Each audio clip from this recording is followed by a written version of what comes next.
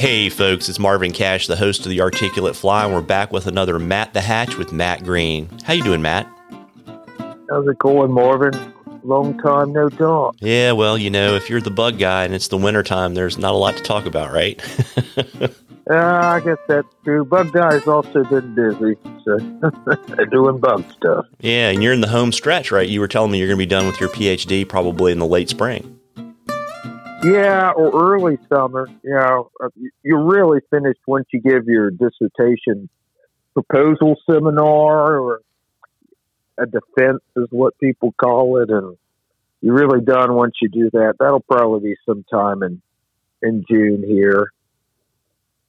Well, that's awesome. And, we were talking, and we'll get to the true bug stuff here in a second, but you're heading to Argentina, and it's actually kind of cool because I suspect you'll fish a little bit, but it's really, really a bug trip, right?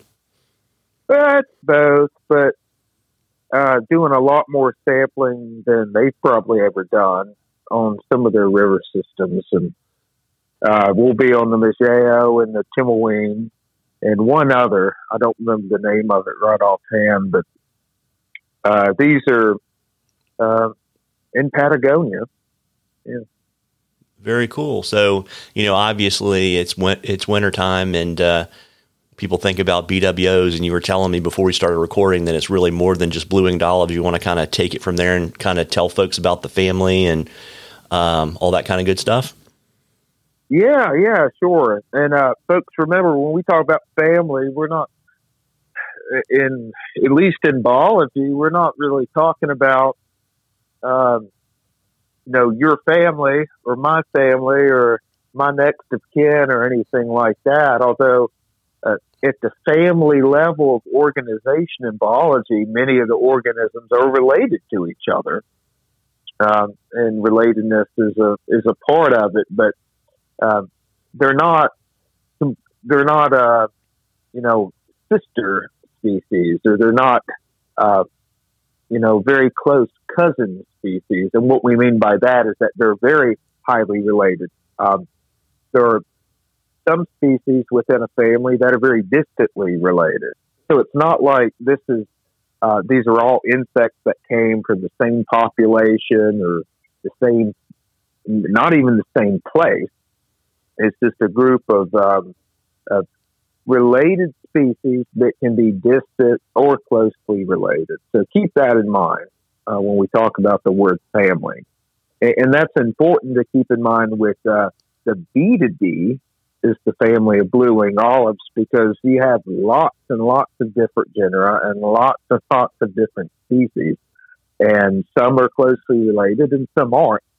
I think it's a public service announcement, Marvin, to talk about Betis, or some fly fishermen say Betis, because not all Betis or Betis are Betids or Betidae. I think that's a mistake a lot of us make, and I made for a very, very long time before it became a serious entomologist. And, and that's kind of important. It really is, because the common name is blue-winged olive, and that really does apply well to almost all species and members of the family. But the term Betis or Betis does not apply well to all those members. And that's because Betis, the true blue-winged olive and the main representative of this family, follow those morphological characters and those color characters we associate with blue-winged olives. The nymphs, generally very small, anywhere. The early instars can be a 24 or 22 or a 20. The later instars are generally an 18. Earlier instars are cream colored, sometimes with a slight olive tint. Later on, they're more olive or tan olive, very similar to the adults.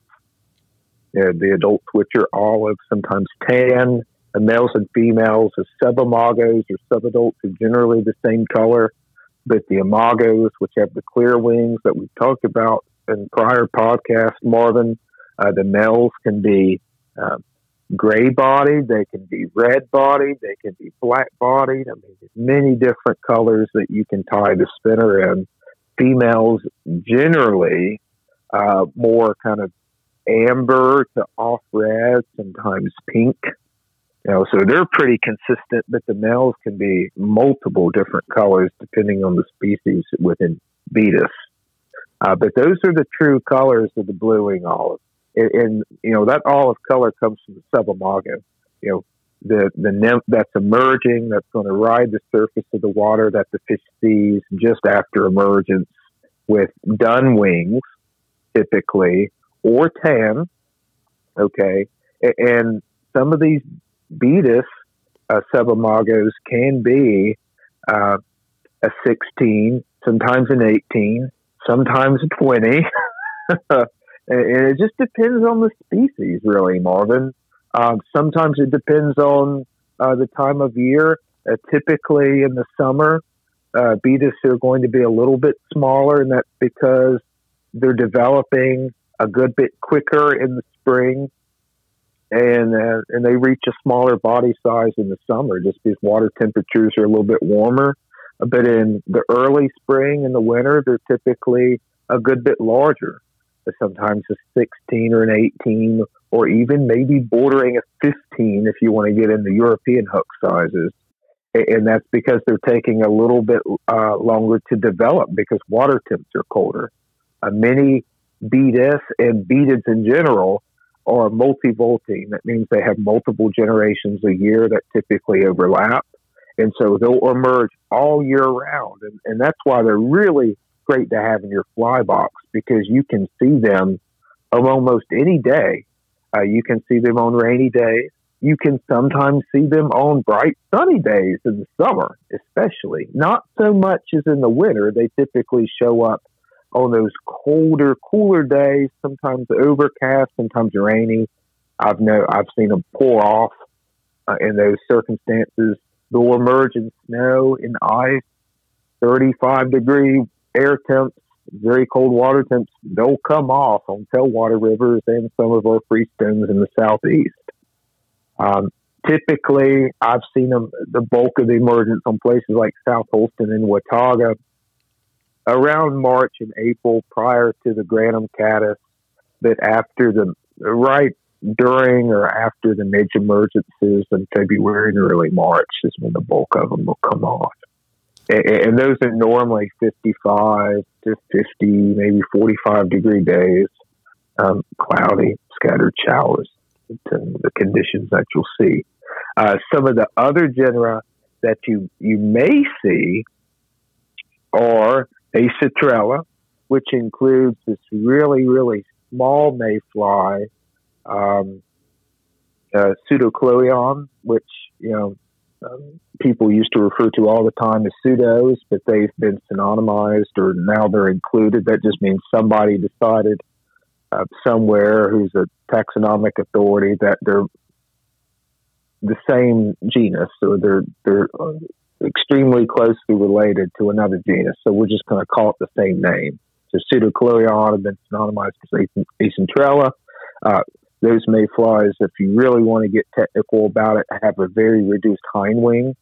Almost all the Betids have a reduced hind wing. And so they have real prominent forewings is subadults and adults, that the hind wing is just a nub. And that's a big difference compared to other mayfly families, because those hind wings are normally a good bit bigger, either a quarter to a half the size of the forewing, placed internal to the body from the forewing. So when you look at the organism, the forewing is what you see on the outside, that big, beautiful circle, and the hind wing is interior to that wing. So you'd have to actually fold them out to see it. So not a lot of people know that there are two wings there on all these mayflies, that the hind wings are greatly reduced relative to the forewings.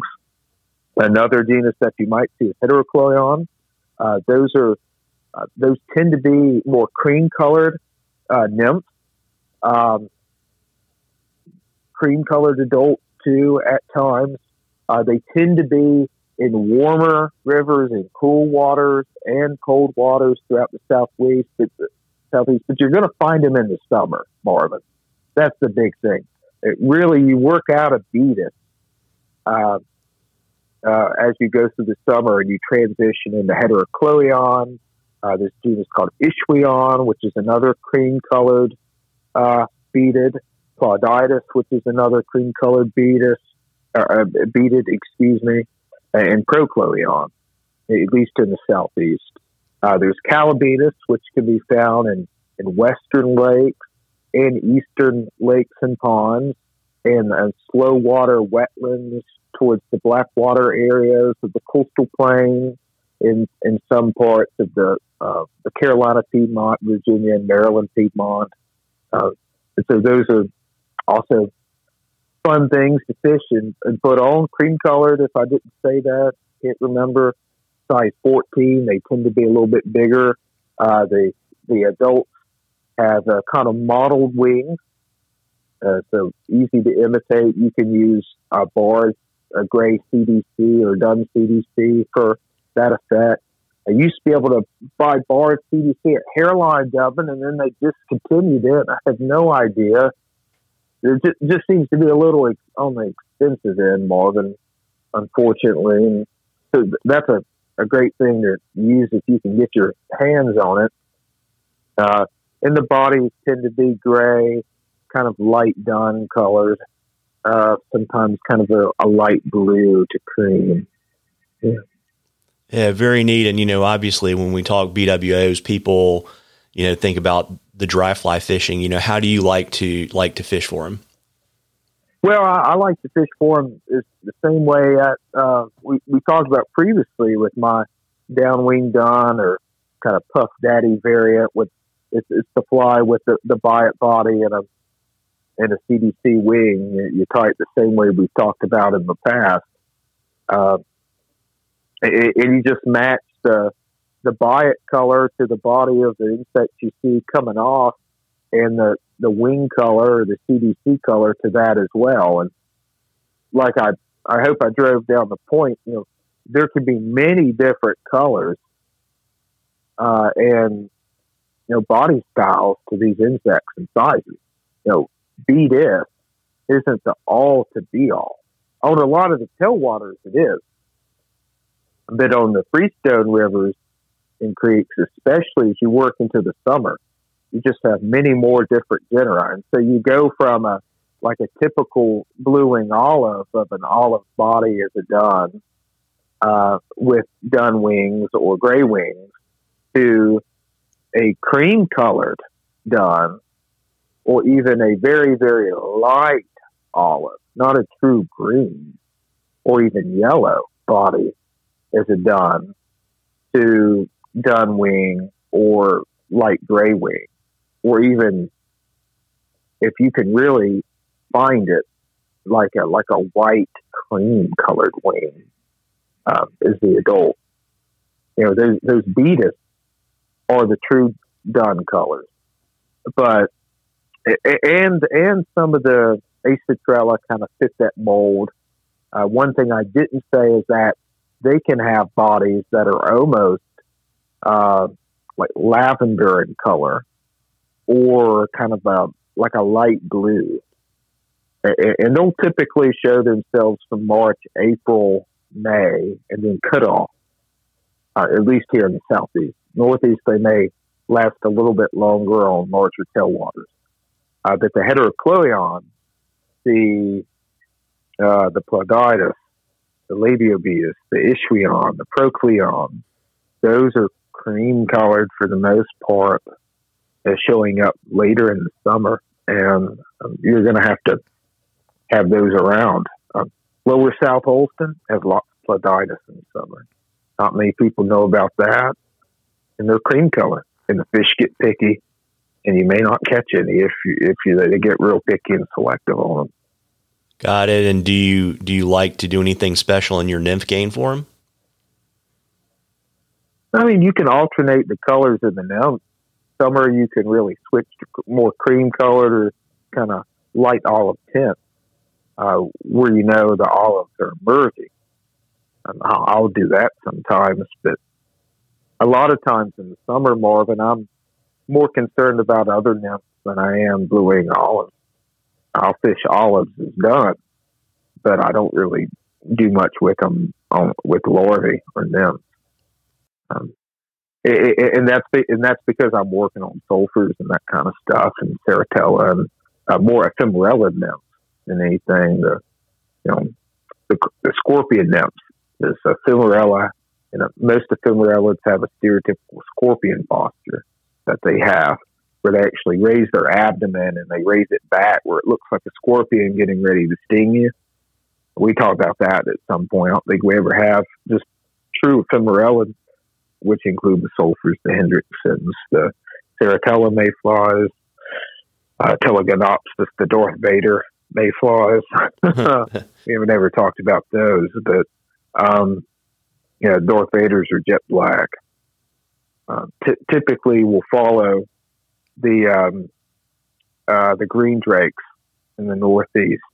It's a very fishable emergence during the middle of the day, 11 to 1 p.m., kind of mirroring the Dronella emergences of the East. Yeah.